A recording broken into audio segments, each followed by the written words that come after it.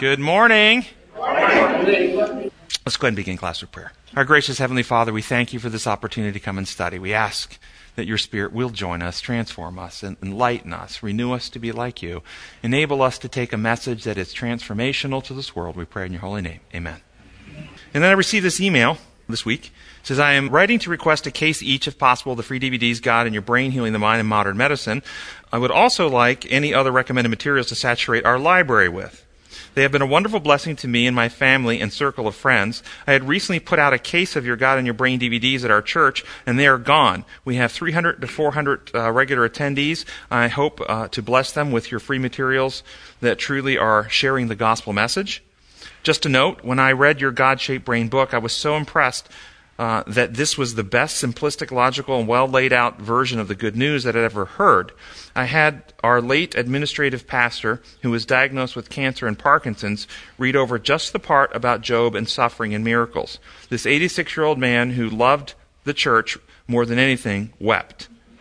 It was such a blessing to know, to me to know that he really got it before he passed. Thank you. My husband bought a case, and we have been handing them out ever since. I won't bore you with all the stories, but they are more and more frequent. Praise God. Thank you again for your part in His ministry, and may God continue to bless and grow it for His kingdom. This was from Florida. And we are doing lesson number 12 in the quarterly Christ and His Law. The title this week is Christ's Church and the Law. And the memory text is one most of you have probably heard from Revelation 14:12, and it says, "Here's the patience of the saints. Here are those who keep the commandments of God and the faith of Jesus." When you hear that text, what does that mean? It's not enough to say, what does it say? You have to say, okay, what does it mean? The commandments of God. Depends on where you're looking from or viewing it. Ah, okay, nice one. That's right. So, do the commandments of God have anything to do with God's law? And then, of course, I'm going to say, what law? Any thoughts? Does this have bearing? Oh, yes, go ahead. The law of love. The law of love. Well said. Yes, so this has bearing. John 13, Jesus speaking says, a new command. Some versions, like King James said, a new commandment. A new command I give you. Love one another as I have loved you, so that you must love one another. By this all men will know that you are my disciples if you love one another. Is this text that I quote from Jesus, love one another, the new command I've given you, is this applicable to the Revelation text, here are the patience of the saints, those who keep the commandments of God? Or is it something different? Applicable. It's applicable, okay, alrighty. Was it really a new command? Or was he just speaking in terms that they could understand? Was it really a new command? No, it was obviously in the Old Testament. Deuteronomy and many other places had this, yes. It was a new command in the sense that no one had seen how truly Christ loved. Right. It was, yes, new in their understanding what it meant. Yeah, no, I agree. That's well said as well. But when you typically think of the Revelation 14 text, that people at the end of time who keep the commandments of God have the faith of Jesus, do you typically think they love best? That's what it looks like, to love others like Jesus did. That's what that means. Or do we typically think of some behavioral thing that we do in how we worship or when we worship or something like this? Well, this is from an old journal article that I was perusing this week, Review and Herald, April 25, 1893. And consider how our church might have looked at this in the past. And we're considering this Revelation and this Revelation 14 text. It'll get there. It is through the mighty agency of the Holy Spirit that the government of Satan is to be subdued and subjected. It is the Holy Spirit that convinces of sin and expels it from the soul by the consent of the human agent. Now, what does that mean? The Holy Spirit convinces of sin and expels it from the soul by the consent of the human agent. Not by might nor by power. Okay, so Zechariah 4, not by might nor by power, but by the way the Spirit works. The mind is then brought under a new law. And the law is the royal law of liberty. Which law would this be? Is it the Ten Commandments that's being referred to here? Or something more, broader, deeper, more profound, more eternal than the commandments themselves? Maybe somebody could tell me, how is the law of God liberating? It shows us how to love. It puts the meaning of love in human terms, how we love God and how we love one another. And are you speaking of the commandments? Mm-hmm. Okay, so she says the commandments shows us how to love God and others, the first 4 and the last 6. And how does that give us liberty? Any thoughts on how the law gives liberty? Sets us free from selfishness. Okay, sets us free from selfishness. Well, maybe I'll keep reading. Keep that in mind. Jesus came to break the shackles of sin slavery from the soul, for sin can triumph only when the liberty of the soul is extinguished. And the liberty of the soul, sin triumphs only when the liberty of your soul is extinguished. What does that mean? How does sin destroy the liberty of your soul? How does the law of God restore your liberty? Okay, which lens are you looking through? A set of rules, imposed law, or are you looking through design law? Kathy? Well, the law of sin eventually leads you to death. That is not liberating. The law of God facilitates life. That's very liberating to be able to exist. I want to expand on that. Yes, you had your hand up. Does it not help free us from the power of Satan? Okay, and what is the power of Satan? Lies. Lies. And so? Untruth. Okay, so God's law is? Truth. Okay, truth. Why is God's law true? It was written by him, and he makes no errors. Because he's got good penmanship? No. But he knows the truth. He designed it. Oh, now I like where you're going with that. Expand that. He authored all of this, so he designed it to work in a certain way, and his law is nothing. So his law is true because it's the actual fabric upon which the cosmos exists. Mm-hmm. You see the difference between a list of rules versus the construction protocols upon which reality operates. How harmony. Yes. If you come back to that statement where it says there's a consent involved, it's a consensual process. Yes. If we have God's true character and his law before us, we can discern the lies. If we don't have that true character in front of us to help teach us and guide us and shape us, we could be overcome by the lies. Oh, nicely said. That's nicely said, yes. How can we consent if we don't even have understanding? This is what Paul talks about as blessed are the feet of those who bring the gospel, because if the gospel isn't brought, how can they make the choice? Yeah. Wendell, you had a comment? The fruit of the Spirit, the fruit of God, presence in our lives is self-control. And without self-control, we don't have freedom. So it restores our true self-control. Good. Way in the back, somebody online. We have an online listener from London who says that God designed us to operate in his image and his love. Anything else is bondage and slavery. Oh, nicely said. And so we can give examples of this from the laws of health. Now, are we free to do anything we want, basically health-wise with our bodies? Eat bad foods, smoke if we want, take drugs. You can go to certain parts of the world where it's legal to do it. Okay, humanly legal to do it. But can you ever make those things healthy for you? No. And if you smoke 2 packs a day till you get COPD, anybody ever work with COPD patients? I have. Have they lost liberty? Have they lost freedoms? What kind of freedoms have they lost? Can they go on a hike up a mountain with you? Can they even go up the stairs in their home if it's bad enough? Can they do the normal things around the house that they normally could do?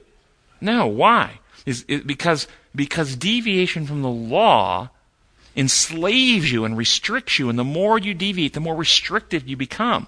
Now, what about something that maybe isn't immediately physically consequence, like stealing from your employer? Do you have more freedom or less freedom if you steal from your employer? Less. Even if you're not caught by the state. How is your liberty undermined by that? Your mind is in bondage to keep your tracks covered. The mind is in bondage. And so if you're at work one day and you've been stealing from your boss, and your boss wants to rearrange the furniture in his office, and he needs some help, and he just leans out and calls your name, "Hey, Joe, will you come in here?" What happens if you've been stealing money? Your heart rate goes up. Inflammatory cascade. An entire inflammatory cascade. You're afraid. You begin to worry. You begin to perspire. You get nervous. He just wants you to help move his couch. See, do you walk with the same peace and same freedom? No. So this is the law of liberty. It frees us from the enslavement of living outside the way God designed things to operate. So let's keep going. Jesus reached the very depths of human woe and misery, and his love attracts men to himself. Wait a minute. I've been to a lot of revival meetings. And what brings people down for baptism is a threat of eternal damnation. If you go out of here today and you get hit by a car, this could be your last chance. If you haven't accepted Jesus, you could spend eternity in hell. Now, we don't want... let's keep the music playing for one more minute. How many have been there to hear this? Is that the love of Jesus attracting? Fear or emotional? It's his threat. And so, I'm going to bring something up that was in the news recently. It was quite disgusting. Elliot Rodger. Do y'all know who Elliot Rodger is? Student in California who made a video 7 minutes long and then went and shot and killed 6 people, I think wounded 8 or 11 more, and then shot and killed himself. How many watched the video? There's about 2-3 people in here. I watched it. If you want to see the clearest, in my view, the clearest articulation of Satan's attack against God and Satan's viewpoint ever, watch that 7-minute video. He goes on in the 7-minute video about how all he wanted was love. He just wanted girls to love him. He wanted them to he wanted affection. He wanted to be cared for. But they didn't love him. They loved these brutes, these animalistic guys. And this is a crime that can never be forgiven, and it must be punished, and he will annihilate them for it. This is what he goes on through this video for 7 minutes. How he wants to be loved, and they wouldn't love him. It's a crime, and it must be punished, and he will annihilate them. Do you understand that's what Christianity is teaching? The current view in most Christian churches is God is love, and he wants your love. But if you will not respond to his love, he will use his power to kill you and or torture you in hell forever. Because it's a crime.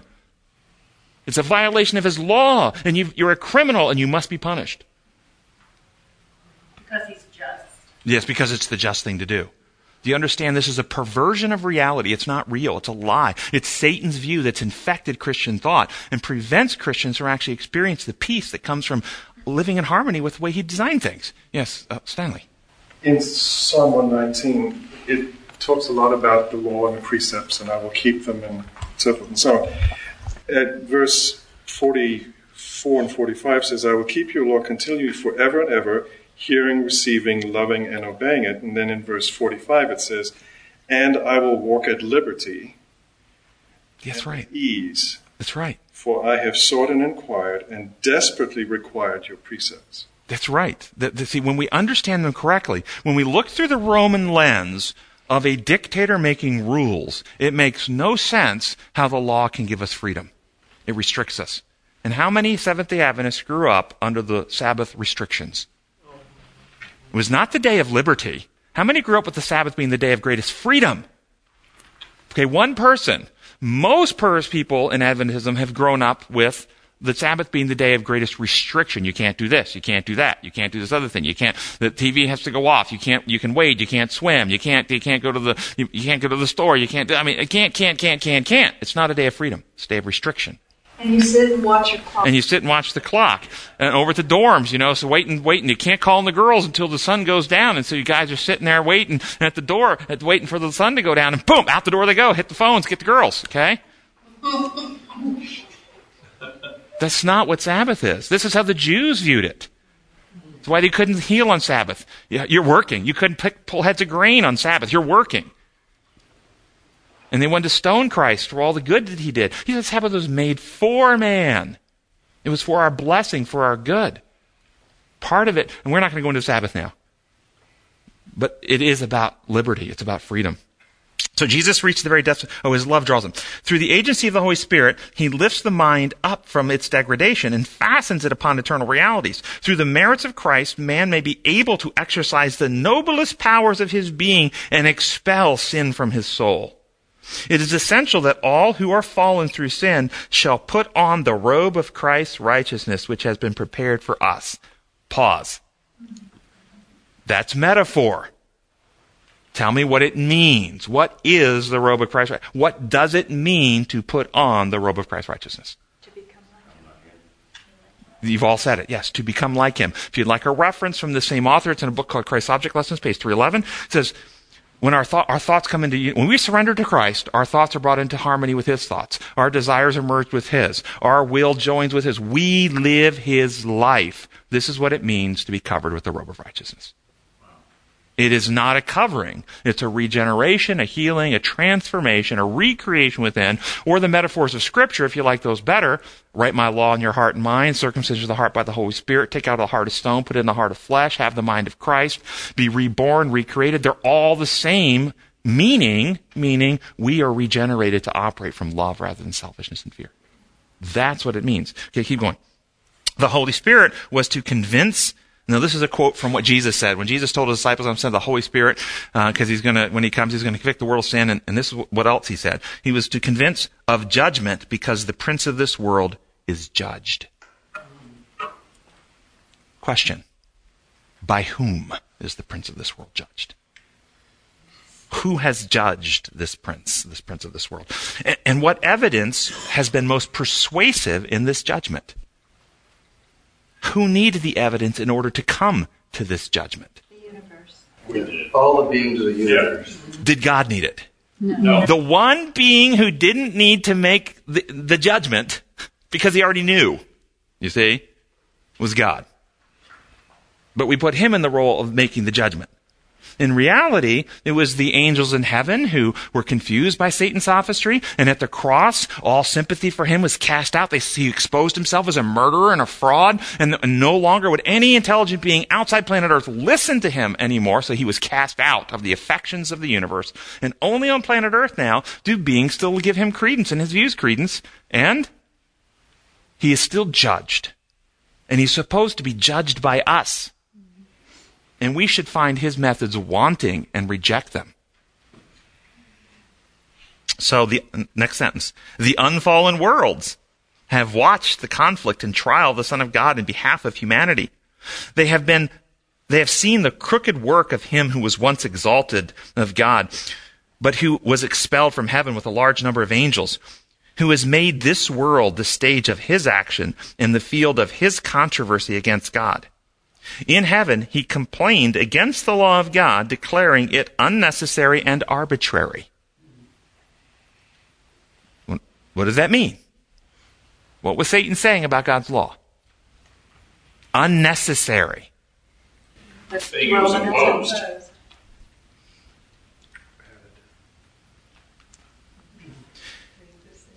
He misrepresented the Lord Jehovah and the high commander of heaven, meaning Jesus.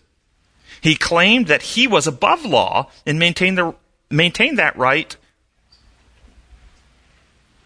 and maintained that right was upon his side. He claimed that he was above law. What is he saying about this law? Think about it. It's imposed, and he's above law. So what is he actually saying he wants? He says she said freedom. What he wants is, though, if you understand the imposed idea, he just wants no rules. If you understand the way the universe actually works, however, what he's saying is, I want liberty without consequence. I want anarchy without consequence. I want to be able to smoke 2 packs a day without any disease. I want to be able to put a gun to your head and pull the trigger and you not be harmed. I want to be able to cheat on my spouse and have her love me just as much as ever and me not be damaged by that. This is what he says he wants anarchy without consequence. That's what Satan wants. Can God give him that? No, because it would require him to deconstruct his universe, where there are no more if you want to use this word, laws, design parameters. Gravity doesn't exist anymore. Law of respiration doesn't exist anymore. The very protocols upon which the cosmos is held together would have to be eliminated in order for something like this to happen. You have to do away with all relationships. Yes, have to do away with everything. So life. So since the consequence cannot be done away with, since there is accountability, not from some authority that's going to impose it, accountability in reality. Remember the quote we read last week. What is it that actually condemns the farmer? The undisciplined farmer? Is the harvest. If you don't till and plant, the harvest is what condemns you. There's nothing there to get in the fall, you see? It's reality. Reality condemns. And so, but when the consequences were not done away with, Satan then spun it on its axis and said, we now have a commander or ruler over us. We have this arbitrary judge. He's in charge of everything. He is God. He can do anything he wants. And if we're going to be punished, then it's because he wants to punish us. And so he now presents God as a Roman dictator, and he's this imperial law enforcement officer who seeks to follow behind us everywhere, to make our mistakes known and then punish us for them. That's how he represents him. Do you remember the Desire of Ages 761 quote? In heaven, Satan alleged that the law of God cannot be obeyed. Every sin must meet its punishment, urged Satan. Do you know that's actually a lie? It's not true. Every sin in the universe will not be punished.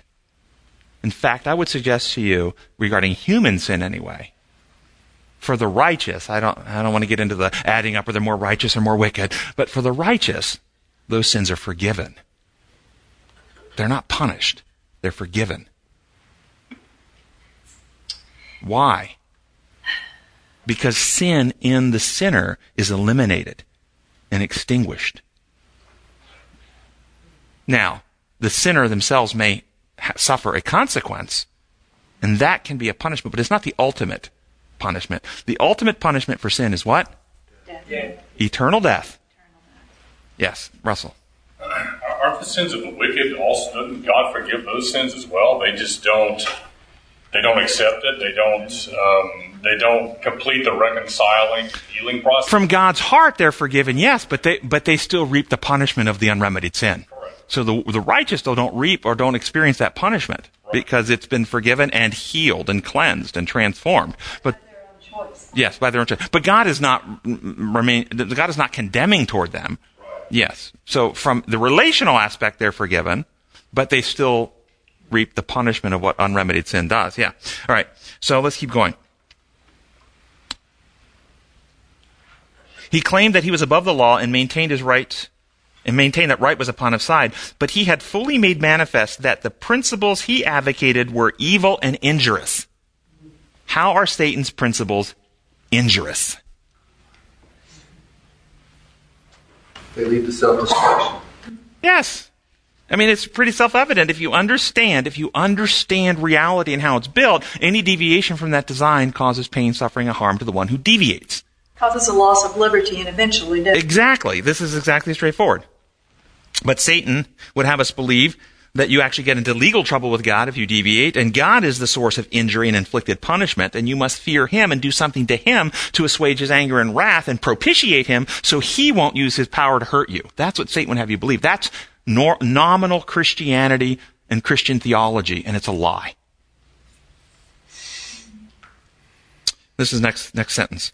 It has been proved that, and now we're going to quote Scripture, the law of the Lord is perfect, converting the soul. The testament of the Lord is sure, making wise the simple. The statutes of the Lord are right, rejoicing the heart. The commandment of the Lord is pure, enlightening the eyes. The fear of the Lord is clean, enduring forever. The judgments of the Lord are true and righteous altogether. More to be desired are they than gold, yea, than much fine gold, sweeter also than honey and the honeycomb. Moreover, by them is the servant warned, and in keeping of them there is great reward. It's been proved. Question, has it been proved to you? If so, somebody share with me how this has been proved to you. What's the quote for that? Psalm 19. The law of the Lord is perfect, converting the soul. The testimony of the Lord is sure, making wise the simple. The statutes of the Lord are right, rejoicing the heart. The commandments of the Lord is pure, enlightening the eyes. The fear of the Lord is clean, enduring forever. The judgments of the Lord are true and righteous altogether. How has this been proved to you? Yes. It was proved in the life of my dad. He was not a highly educated man, but he lived a life of love. And as you were rereading that, I could listen to every one of those things and see those manifest, not only in his life, but the way people perceived him. And do you see these are natural law consequence, not a sense of imposed rules? If you do this, then God uses his power on high to magically make things happen in your life. Yes, Russell.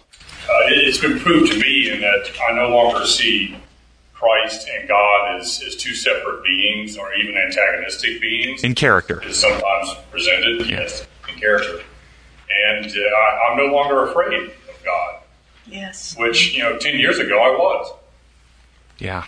And does that make a difference in the peace that you have and the freedom in which you walk around with and the health in which you live your life? Yep. Yeah, no question. For me, it's in the willingness to tell others, because the philosophy or concepts that I grew up with were bizarre enough to where I was not eager to let... I like the word bizarre. Bring a spin on it, because it didn't fully make sense to me, so I certainly couldn't explain it in a convincing or persuasive manner to someone else. But the concepts I've learned in this class, you can't not tell them almost. Right, it's almost unrestrained. Such an excellent point. I felt the same way. I did not want to get caught in any kind of religious, spiritual discussion, because I was like, oh my gosh. I couldn't answer the questions for myself, so I know I couldn't answer them for someone else. Yes. Good. Beautiful. Yes, back. When I was young, I used to see it as I was born free and I had to do compliance with all these rules.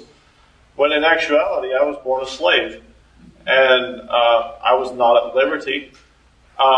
And I saw God as an imposer, and now I see him as a deliverer. Well said. Thank you.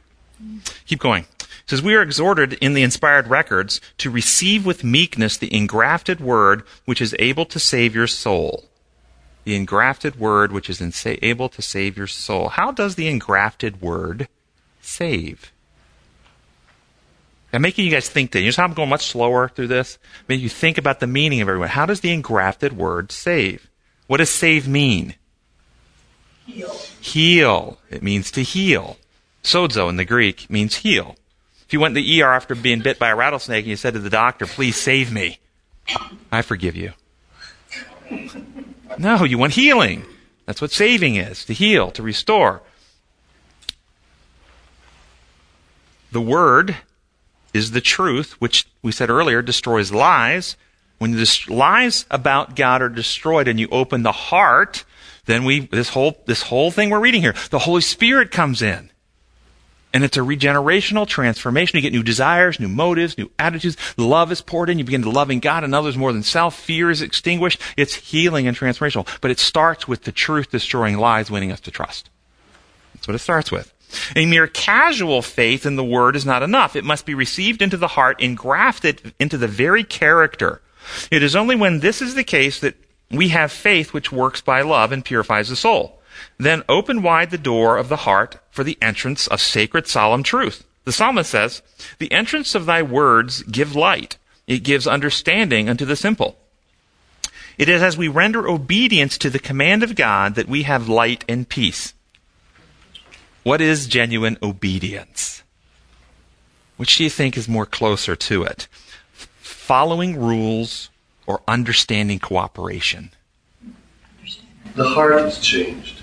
Yes, an understanding from a heart desire. Thank you. An understanding cooperation from a heart desire. Yeah, that's well said. As we make the testimonies of God our delight, we have guidance and counsel. We then eat the flesh and drink the blood of the Son of God and find that his words are spirit and life. So what does it mean? This is metaphor. What does it mean to partake the blood of Christ? Eternal life. Remember Jesus said in John 6, unless you eat my flesh and drink my blood, you have no part with me? To ingest his character into our minds. Yes, to internalize. Because what is the life symbolic of? The blood symbolic, I said, the life. Okay, the blood is symbolic of the life. But do you understand, in the imperial view, the blood is not symbolic of the life. They have turned it backwards, and they make the blood symbolic of death. It's the death of Christ that pays your penalty. That's what the blood's symbolic of. But that's not actually true. Jesus isn't saying, we partake in Christ's death symbolically with what? Baptism is what we partake in his death symbolically of. We die to self and rise again. That's how we partake in the death of Christ symbolically. The symbolism of the communion is the partaking of his life, that we internalize Christ and we become like him in heart, mind, and character. As we walk in the commandments of God, we follow on in the way cast up for the ransomed of the Lord to walk in. The faithful of all ages have walked in this path, and they have shone as lights in the world.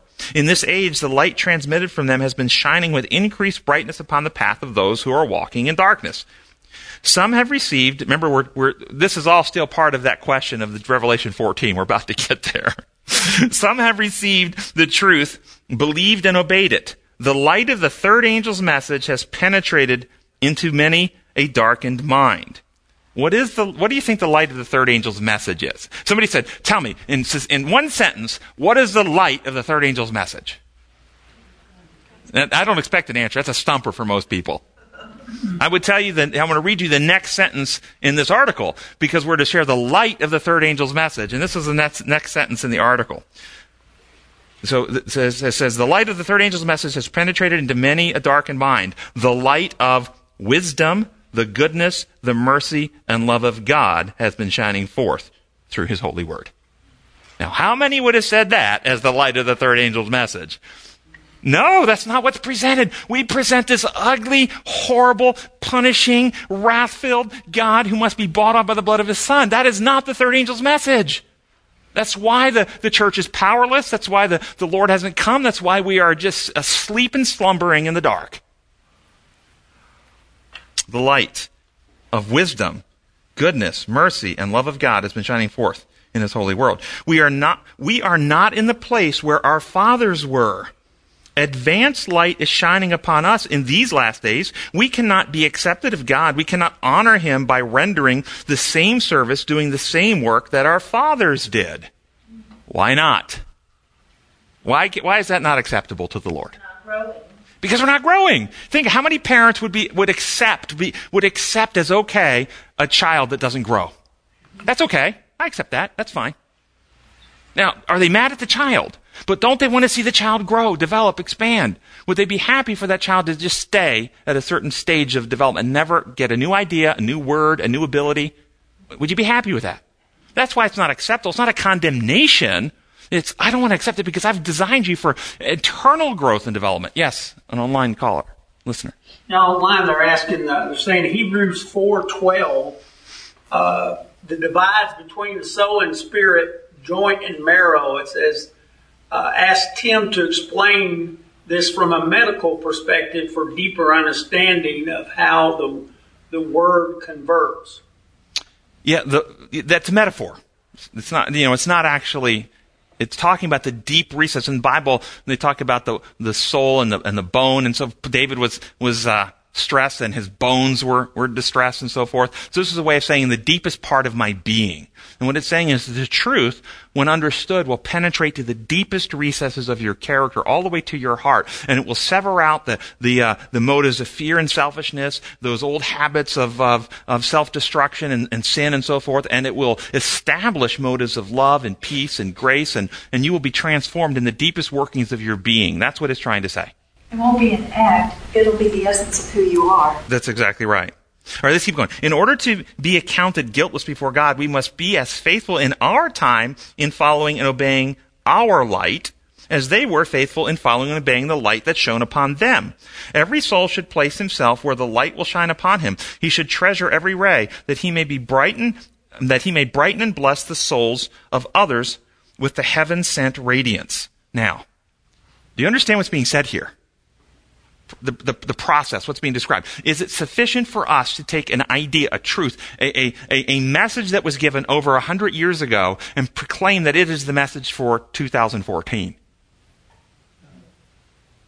truth is unfolding. Remember, God is infinite. We're finite. There's an infinite gap between us and him. Why are we presenting 500-year-old ideas as if they're current? This is what it's saying. We should be having truth that is special for our generation, our day, that is unfolding and unpacking and expanding. And even in the eternity future, once the new heaven and new earth are here, we will still be unpacking and unfolding truth for all eternity future. Yes? Talk about the third angel's message and how that's our message and whatnot. Yes. In the Lesson Quarterly, the very last paragraph of the Lesson Quarterly talked about the quote from Mrs. White in Book Evangelism. It talked about the third angel's message and how we should be studying it. And I thought the last sentence was important. It said, and I've never heard this concept before from our church. We have to study earnestly, prayerfully, in order to understand these grand truths, and our power to learn and comprehend will be taxed to the utmost. It's not a simple thing. We can't just read it and say God is vengeful and whatnot. If it taxes us to the utmost, then it involves much more than just a superficial reading of the third angel's message, and we've got to present it.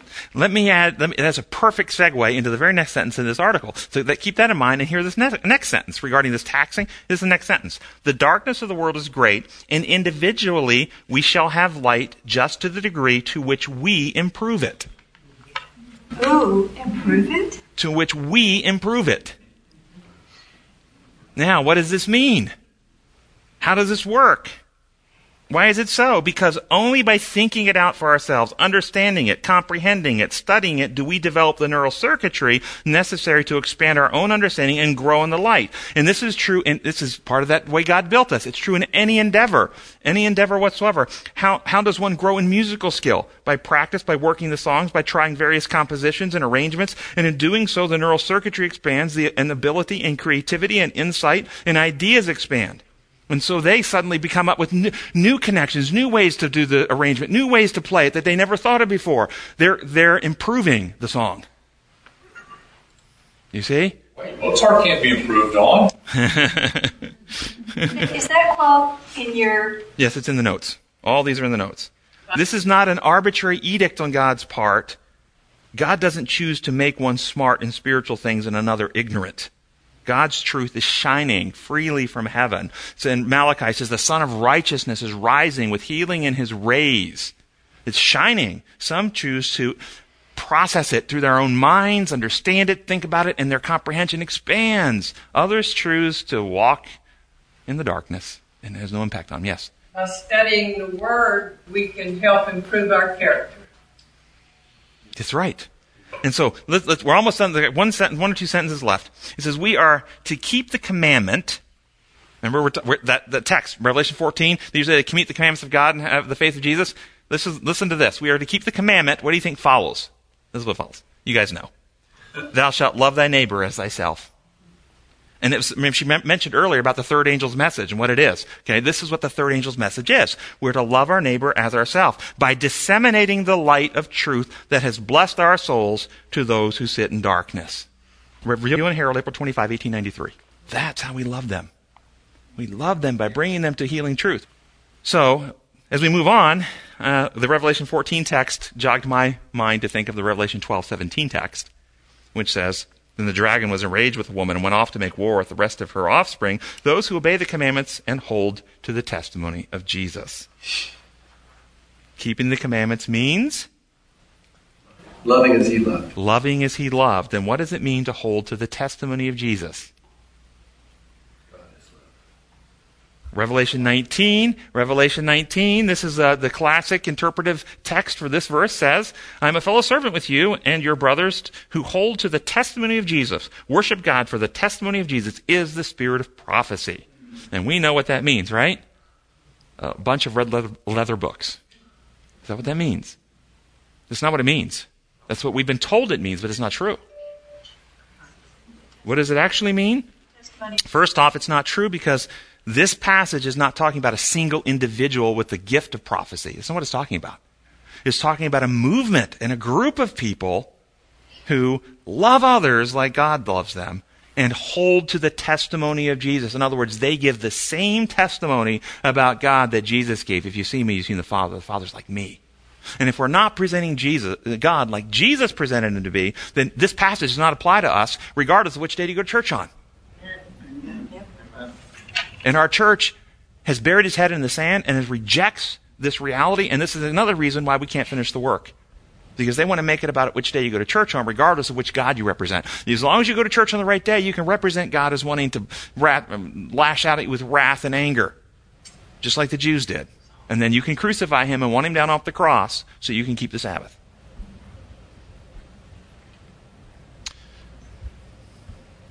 What do you think of this quote regarding the third angel's message? This is out of Counsels to Ministers 138. The health reform is as closely related to the third angel's message as the arm to the body. How close is your arm related to your body? Part of it. But the arm cannot take the place of the body. The proclamation of the third angel's message, the commandments of God, and the testimony of Jesus is the burden of our work. What's the burden of our presenting God as Jesus represented him and loving as Jesus loved? That is the third angel's message. The message is to be proclaimed with a loud cry, and it is to go to the whole world. The presentation of health principles must be united with this message, but must not in any case be independent of it or in any way take the place of it. There must be a well-balanced, symmetrical development of the work in all its parts. Do you understand that our church originally was to build its medical school and its seminary on the same campus, and the students in the seminary were to have work in the medical school, and the medical students were to have training in the seminary? That's how it was designed. Do you know what happened? Separate. We're not to separate, but we did. We separated. Do you know why? Because of power, primarily. Kellogg was a physician in our church who was very powerful and very wealthy. And the theologians, for a period of time, were overshadowed by him. And when he left the church, they took the caution to ensure physicians would never again lead out in our church. And so they removed the seminary to Michigan and left the medical school in California and ensured as much as possible that the seminary students wouldn't get an education in health things. And you understand why this is so important. Why is the health message to be the right arm? What law do the health message operate upon? Natural law. Understand, that's why it's the right arm. Because it so clearly acts out and reveals God's design protocols for his universe, to which we can immediately then translate into the plan of salvation and his design for character and heart and mind. But what's happened is we separated the two, and now we build these systems of theology built on a list of rules with a dictator who looks like Nero. And that is what has infected Christianity and our own church, and that's why we're paralyzed. But think about the health message. It works on natural law. When we give somebody the commandments of health, thou shalt not smoke, and most parents give that to their child, it pretty quickly becomes understood what that really means. Doesn't it? Why shall you not smoke? And if you do, as a child, the parent in love might step in because the child is too ignorant to understand and put it in temporary consequence of some kind. But the reality is, I don't know any child who hasn't grown up to figure out that smoking is actually damaging to them. Even those who still smoke a pack a day, they know it.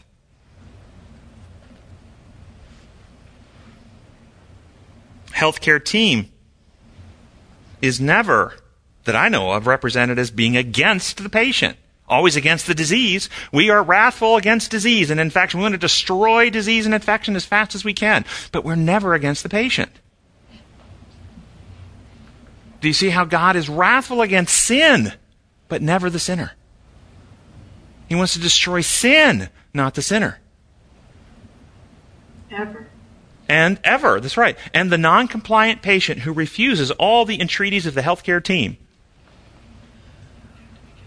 will die, but not at the hands of the healthcare team. This is why the health message is to be the right arm. It makes it so very clear God's role in all this. And do you see how we have been abused by the theological systems of modern Christianity? There's a quote in here I'm going to skip and move on because I think you guys want to hear some other things in the lesson. Sunday's lesson. The lesson asks us to read the account of Genesis when God instructs Adam not to eat of the tree of knowledge of good and evil and then warns that he will die if he does. And then the lesson asks this question. What test was given to Adam and Eve? I got a typo in my notes. I apologize. I just saw a typo. So when you see it, I don't know if I'll get it corrected or not, but there's a typo in here. It says Adam and even. So Adam got even, right? Okay. So that Adam and Eve, why would such a test be needed for perfect beings? That's asking. What was this test? Do you understand what the test was and what its purpose was? Oh, okay. It was a test of trust. Exactly right. It was a test of trust. That's what it was. A test of willingness to think, to reason, to choose. And why was that necessary? Was it necessary because God is going, well, I made these guys and I don't know which way they're going to go. I've got to put this out there so I can find out which way they're going to go. Is that why this test was there? So God could find something out? It was not. He knew then from the beginning. He knew. It was there for the same reason that Christ was tested. It was for character development. What did God want for them? When he put them in Eden, what did he want for them? Yes. Freedom. Yes. Perfect character. Perfect character. Did he want his children to suffer and die? Absolutely not. Or did he want them to be eternally healthy, happy, free? Sure. And secure. So what would be necessary for Adam and Eve to be eternally secure beyond any possibility of choosing to deviate from God's design? What would be necessary for that to happen? Self-control.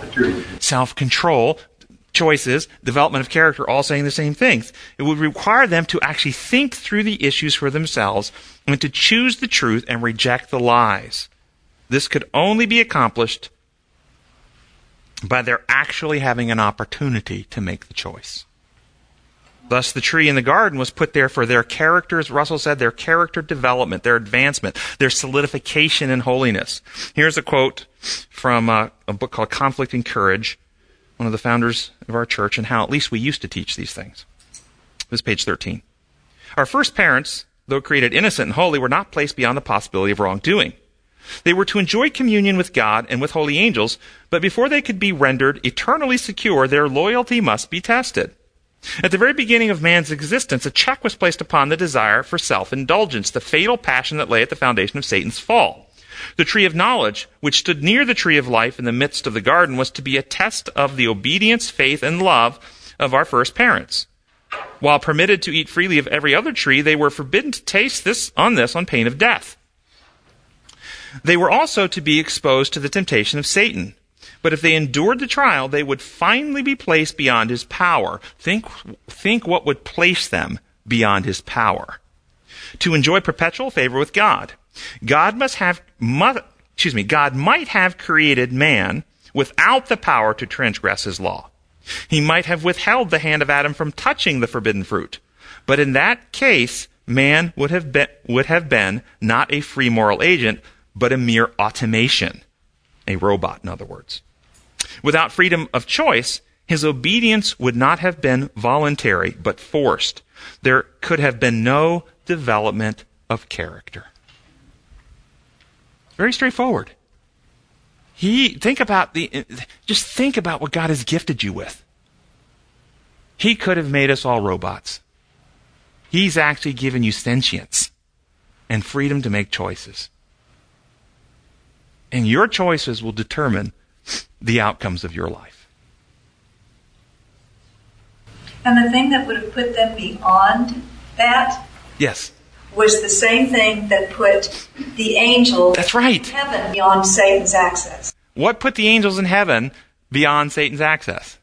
They were so settled into the truth. They saw it so clearly, understood the issues so permanently. They were so settled into that reality that nothing Satan could ever do to them had any grip or power over them anymore. Their minds were settled. Their characters were firm.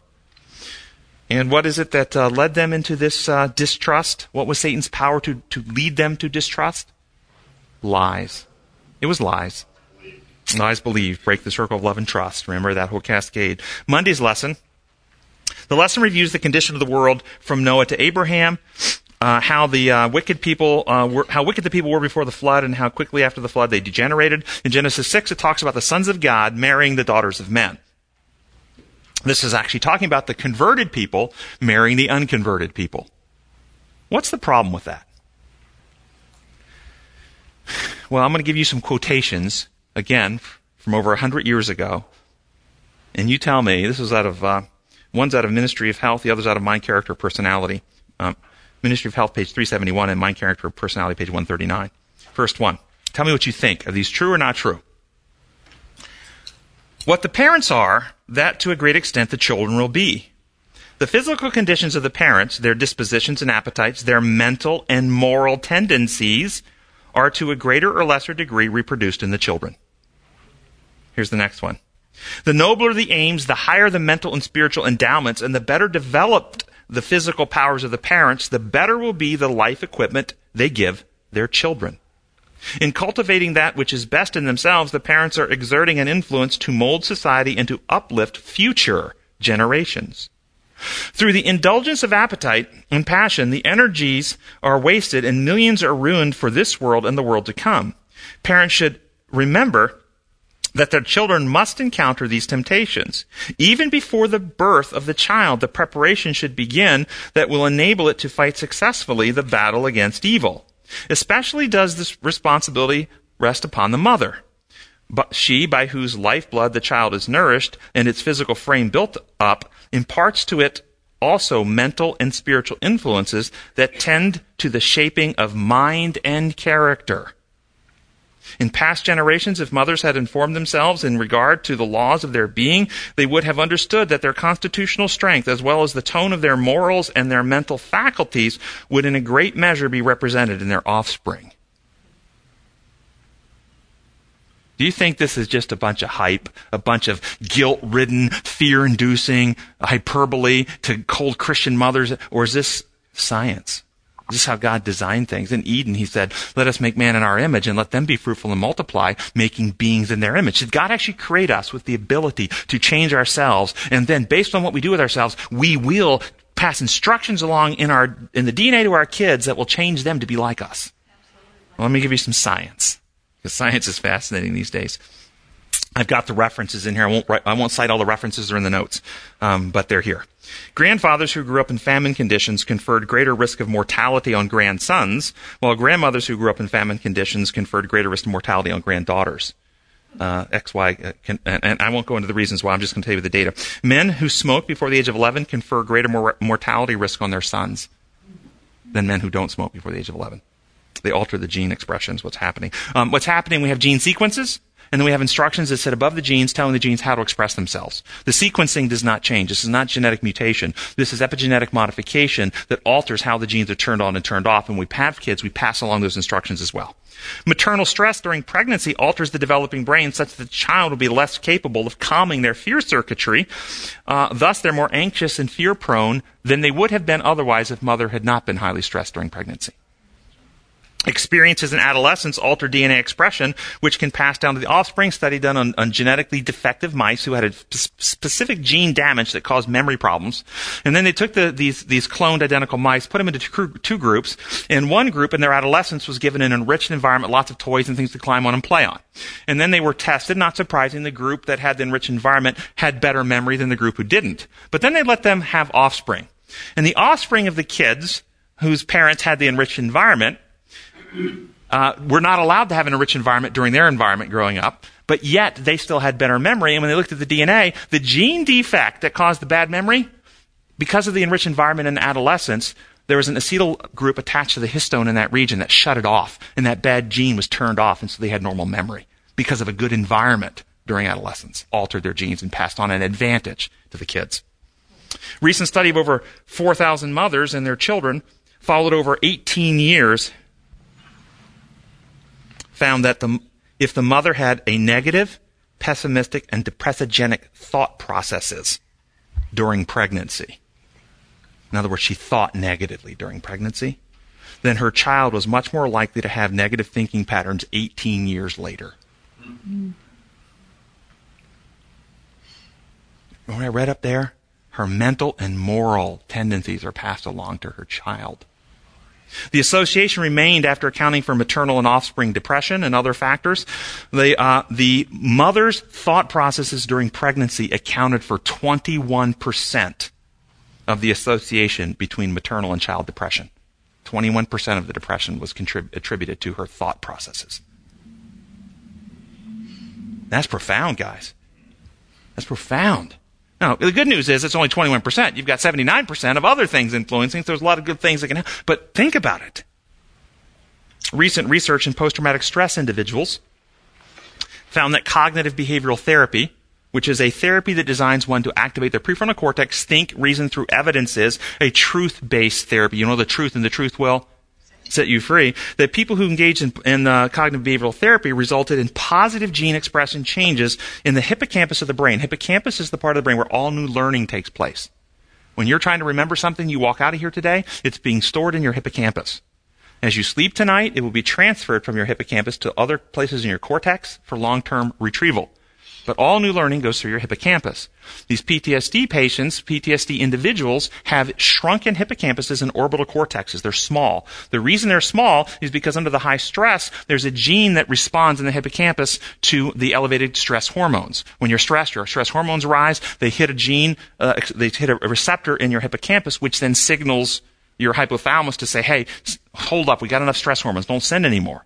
But PTSD individuals have a gene expression change where they shuts off that receptor and they lose the feedback loop, and so they get increasing amounts of stress hormones circulating, which cause actual damage, and they lose volume. They get shrinkage in the hippocampus and the orbital cortex.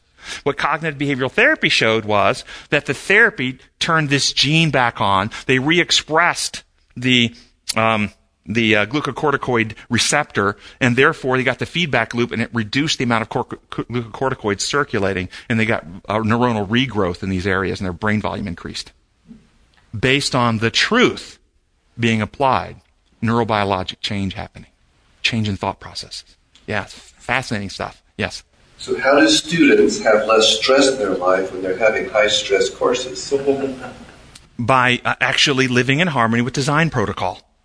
Seriously, you must get your sleep. I can't tell you how many students cut their sleep. And you cut your sleep, your body will be highly stressed. You won't get the normal restorative. Your brain will not function as well. You get overwhelmed as easily. You get higher glucocorticoids and stuff. So you have to sleep. Physical exercise. You exercise regularly physically. You get better neurotrophins produced. You get anxiolytics from your own brain, endorphins and enkephalins and other things that are calming and help keep you calm that are released.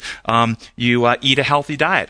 Inflammatory foods, fast foods, junk foods that a lot of college students eat increase risk of depression 40% because they're highly inflammatory and they actually interfere with neural signaling and make it harder to concentrate and focus. So you live in harmony with the design, and ultimately then you have that spiritual relationship with God, spend time with Him each day, and remember your responsibilities. The student is responsible for fulfilling their duties and then trusting God with the outcome. I'm not responsible for how well I do on this test. I'm responsible for preparing well for this test. Those are two different things. Because I know, and we've all had a particular instructor somewhere who, it didn't matter. I've known of teachers who never gave higher than a 70 ever in their class. It didn't matter how well people prepared. That nobody got higher than a 70. Okay? But I'm not responsible for that. I'm responsible for preparing the best of my ability and trusting God with the outcome. So there's a whole variety of things there we can do. That's a great question. All right. Our gracious Heavenly Father, we thank you so much for how beautiful you are, how you've made us, the truth about your kingdom. Send your Holy Spirit that we can comprehend the truth, that we will be convinced of the truth and make the decision to open our hearts, and that the Spirit will come and take all that Christ has achieved, reproduce it in us, that our thoughts be brought into captivity with yours, that our heart will be like yours, that we will live a life of the commandment of love, that we will love others, and we will hold to the testimony of Jesus that God is exactly like Jesus revealed him to be. Enable us to go to our own church, our own families, our own friends, our own community, and help free them, so many well-meaning, good people, captive, enslaved into a distorted worldview that keeps them in fear and insecurity. We thank you so much for your goodness. Enable us this week. Bless our friends around this world that are sharing this message in their community, that they will be effective, and soon the world will be lighted and you will return. We pray in your holy name. Amen.